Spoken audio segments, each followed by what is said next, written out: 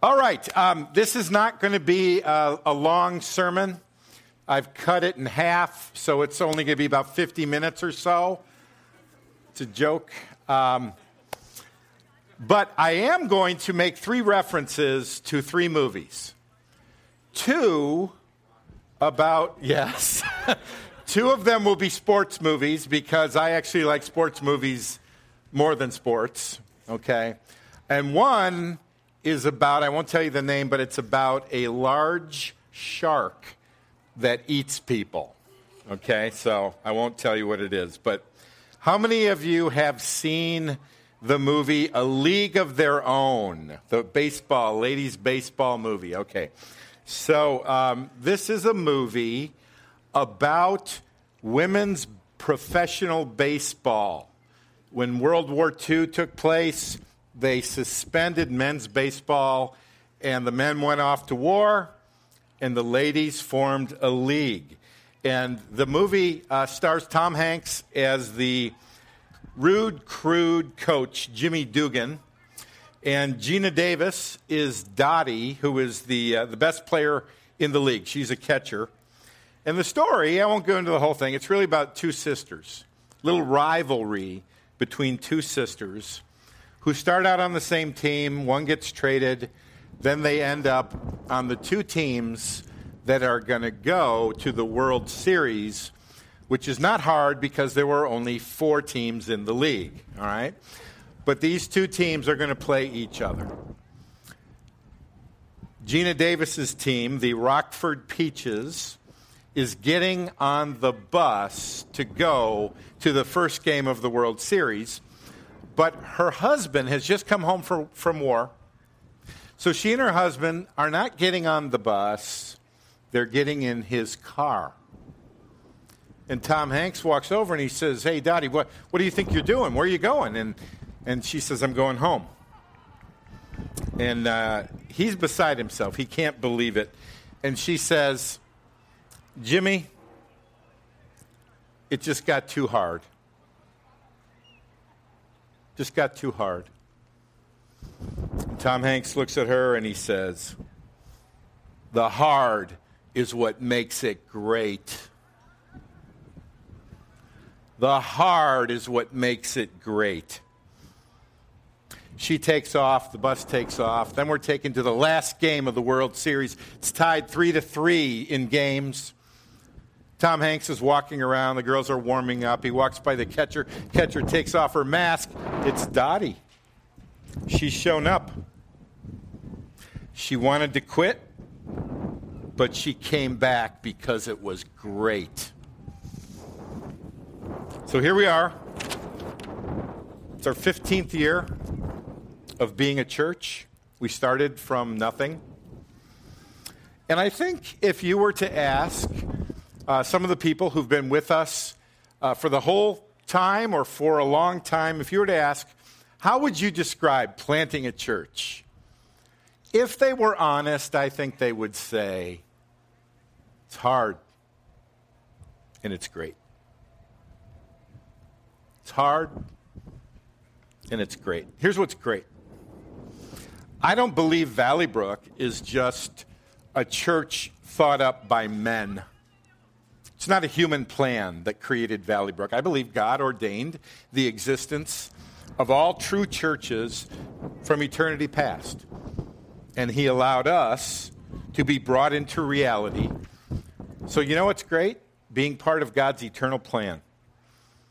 You know, it's great seeing people hear the gospel and receive Christ, and then to see Christ transform them in their walk with him. You know what's great is to see people grow in the fruit of the Spirit. I've grown. I'm not perfect, but I've seen God work in my life and in my family's life and in my kids' life and in your life. It's great to see God create, as Kathy and Adam said, a family out of strangers. Okay? And it's hard. All I'll say is, as Amazing Grace says, there's been many dangers, toils, and snares. Okay?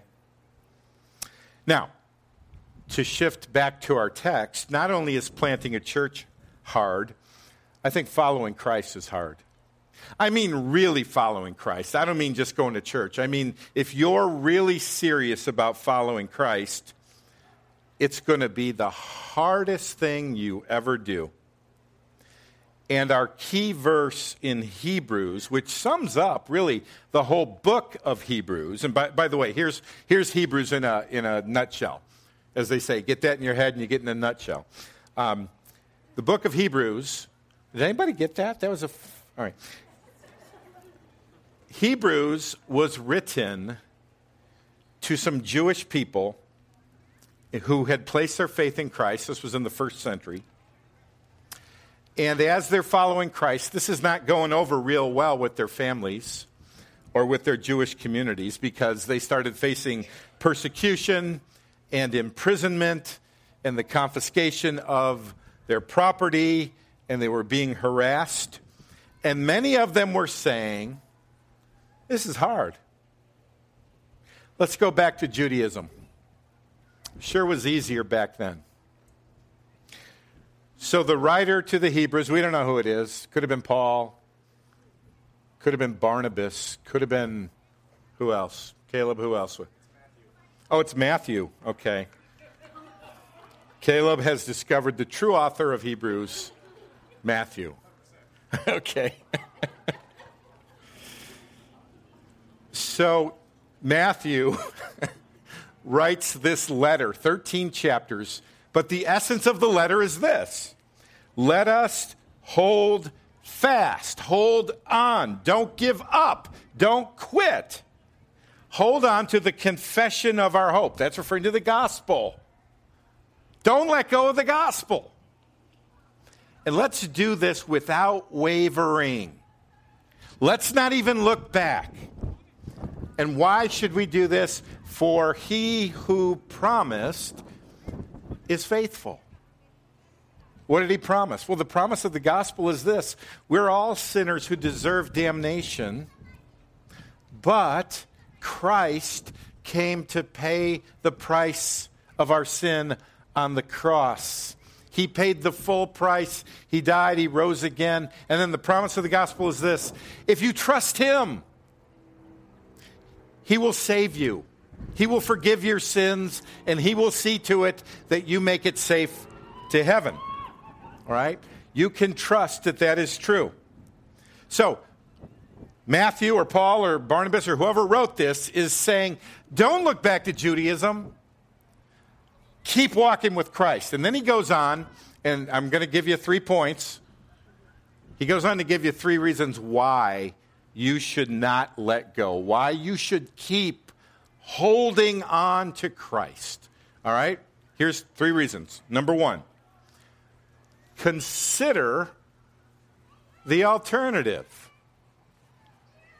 Consider the alternative. So if you look at your scripture, Hebrews 10:26, it says, for if we go on sinning deliberately. Now there's a little bit of a debate here. Some people think that means if you go on living in your depraved life, so it's talking about any kind of sin. Most people, though, say there's a specific sin that this is referring to. The sin of apostasy.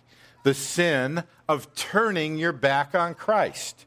So the idea is this: if you go on sinning deliberately, if you keep walking away from Christ after receiving the knowledge of the truth, there no longer remains a sacrifice for sins.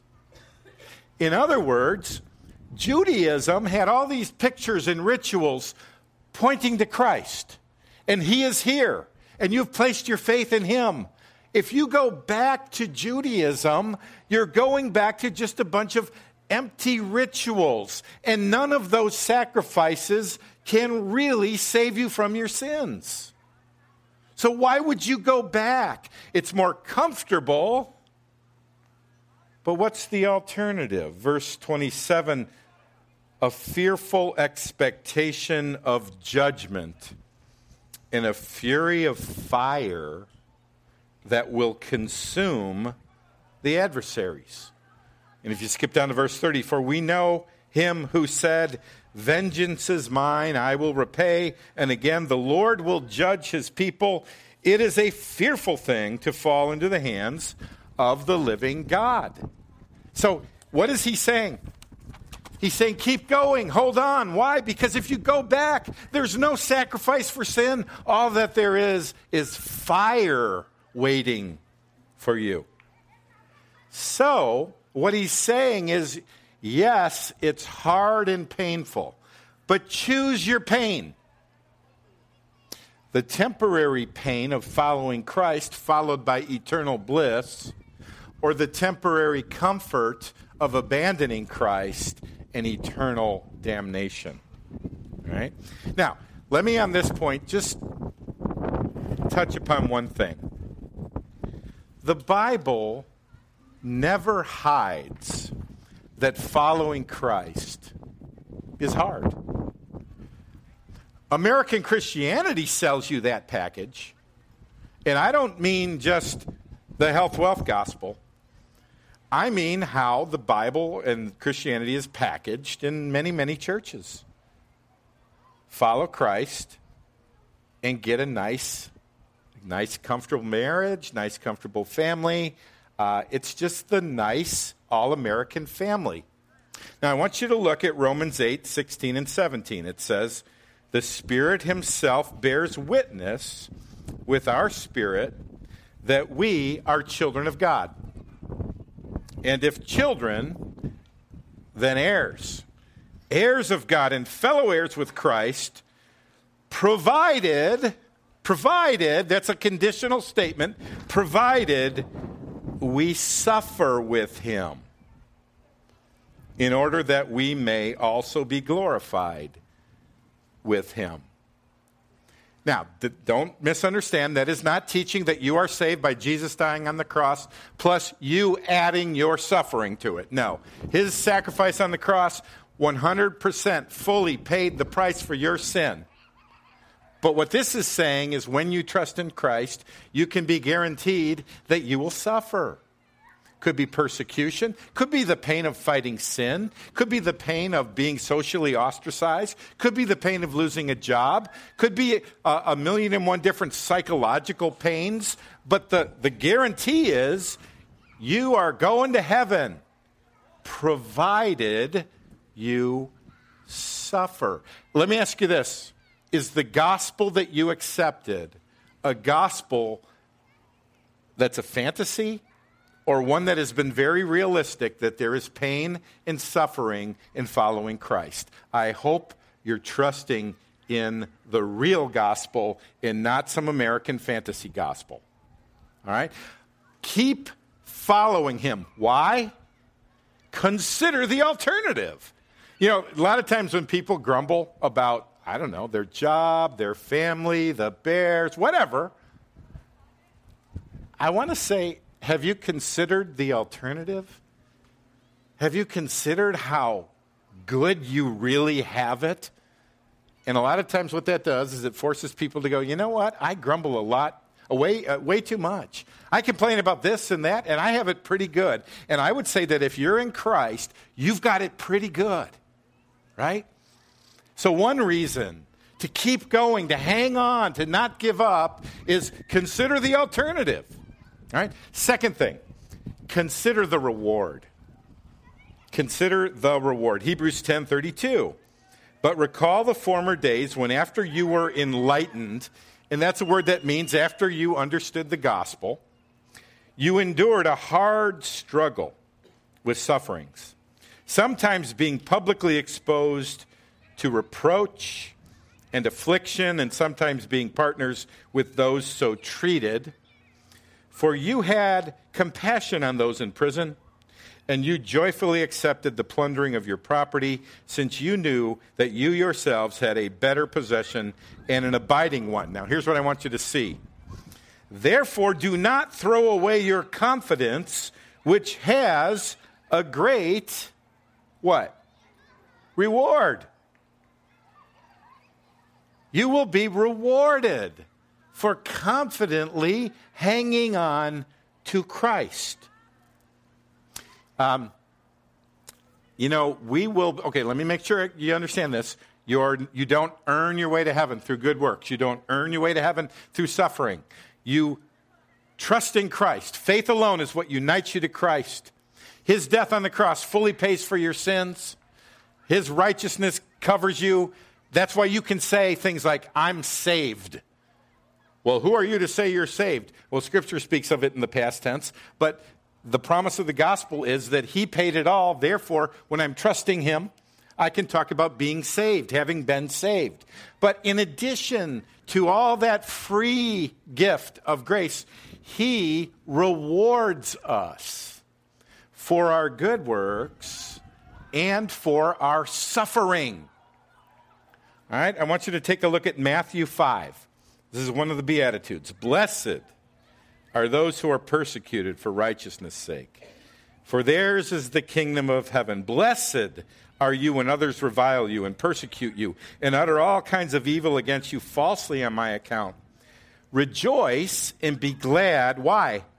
For your reward is great in heaven, for so they persecuted the prophets who were before you. One day all your tears will be wiped away. And I don't know, Jesus has scars from the cross. Maybe we'll still have scars, but there'll be trophies of glory and reward. So the other day I was flipping around the TV, and there are certain movies that when they're on and you catch them, you got to watch the rest of them. And this was Jaws. Okay? Especially if you're to the part where they're out in the boat. Okay? So there's this scene in Jaws where Captain Quint and the sheriff and Richard Dreyfuss are down in the hull of the boat. It's nighttime, and they're drinking something that, I don't know, but they're pretty silly. And they start comparing scars. And Captain Quint says, I feel this bump right here, and it's from this kind of a shark. And he pulls a tooth out, and he mentions another shark incident. And Richard Dreyfuss puts his leg up on the table, and he goes, this is from a hammerhead. And then Quint says, yeah, well, what about, and they're comparing scars from the glory days of their past shark encounters. Can you imagine a scene in heaven where you and the other saints are sitting around in glory and paradise, and you start talking about your scars from following Christ? Some physical, some emotional, some social. And the Lord rewards you for everyone. I don't want to miss out on that. So there's this other movie that if you see it, you got to watch it. It's called Rocky. Right? So, Rocky is this bum, and he gets this freak opportunity to fight the heavyweight champion, Apollo Creed. And Apollo Creed thinks it's just going to be an exhibition. They'll just throw a few punches, call it a day. Rocky thinks it's a real fight. And Rocky goes 10 rounds, 11 rounds, 12 rounds. His goal is to go 15 rounds. But his face looks like a hamburger. It's just bloody. Remember the scene? Cut me, Mick, cut me. So he could see, right? And at one point, Rocky gets knocked down, and everybody's like, oh. And even Mickey's like, stay down, stay down. And he gets up. And even Apollo Creed is shaking his head like, you don't want me to do this. And then Rocky goes back to his corner, and he says, you stop this fight, I'll kill you. That ought to be your attitude about following Christ. You stop this fight, I'll kill you. Because I want my scars to give glory to Jesus Christ for his scars. All right? One last point. So first point, consider the alternative. Where are you going to go other than Christ? Consider the reward. You stop this fight, I'll kill you. All right? Number 3, consider others who've suffered. You know, chapter 11 of Hebrews is all about the great cloud of witnesses who've gone before us. They're examples of faithful people who have followed God. Noah and Abraham and Jacob and Sarah and Joseph and Moses and Rahab and Gideon and Barak and Samson, David, Samuel, the prophets. But now I want you to look at some of these others. Hebrews 11:35. Some were tortured, refusing to accept release so that they might rise again to a better life. Others suffered mocking and flogging and even chains and imprisonment. They were stoned. They were sawn in two. Now you go, I thought that was a magic trick where you saw a woman in two and then you put her back together. Anybody know who was sawn in two? There's a legend that Isaiah was hiding in a tree and they sawed him in two. Right? They were killed with a sword. They went about in skins of sheep and goats, destitute, afflicted, mistreated, of whom the world was not worthy, wandering about in deserts and mountains and in dens and caves of the earth. Now this is interesting. True believers, when they hear about martyrdom and suffering, are not discouraged from following Christ, but they're encouraged to keep following Christ. Unbelievers go, I don't need that. But true believers want to keep going. Now, when you read Hebrews 11 and about the pain that a lot of our forefathers endured, I don't want you to think that, well, that was many, many years ago, 3,000 years ago. According to the Pew Research Center, 75% of the population of the world lives in countries with severe religious restrictions. So, 7 billion people on the planet, 5 billion of them, the vast majority, live in countries where practicing Christianity, where preaching Christ and Him crucified in a park would get you killed. Right? Christians in more than 60 countries face persecution from their government or from their neighbors simply because they believe in Christ. So, I don't say that to make us feel guilty. I hope that makes us feel grateful for what we have. And I hope that their example spurs us on to not expect God to give you a comfortable, easy life while we have brothers and sisters who are dying for Christ on the other side of the world. Right? Let me close with a story I just read about. Open Doors.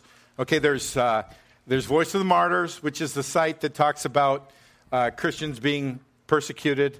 Look it up. Please become Voice of the Martyr supporters and readers. And then there's Open Doors, which is also another ministry that tracks the suffering of Christians. So there's a video where a man from South Africa is telling the story of a girl named Susan from Uganda. Susan's 14. She was raised in a Muslim family, and she heard about Jesus Christ at school. So she placed her faith in Christ. Now, she goes home, and her father is not excited about her becoming a Christian, and he's really not excited about her going to church. So he grabs a knife, and holds a knife to her throat and says, if you continue to go to church, I will kill you and your brother. What would you do? She went to church. She came home from church. He grabbed her and threw her in a little room in the house, and on the floor was a mat.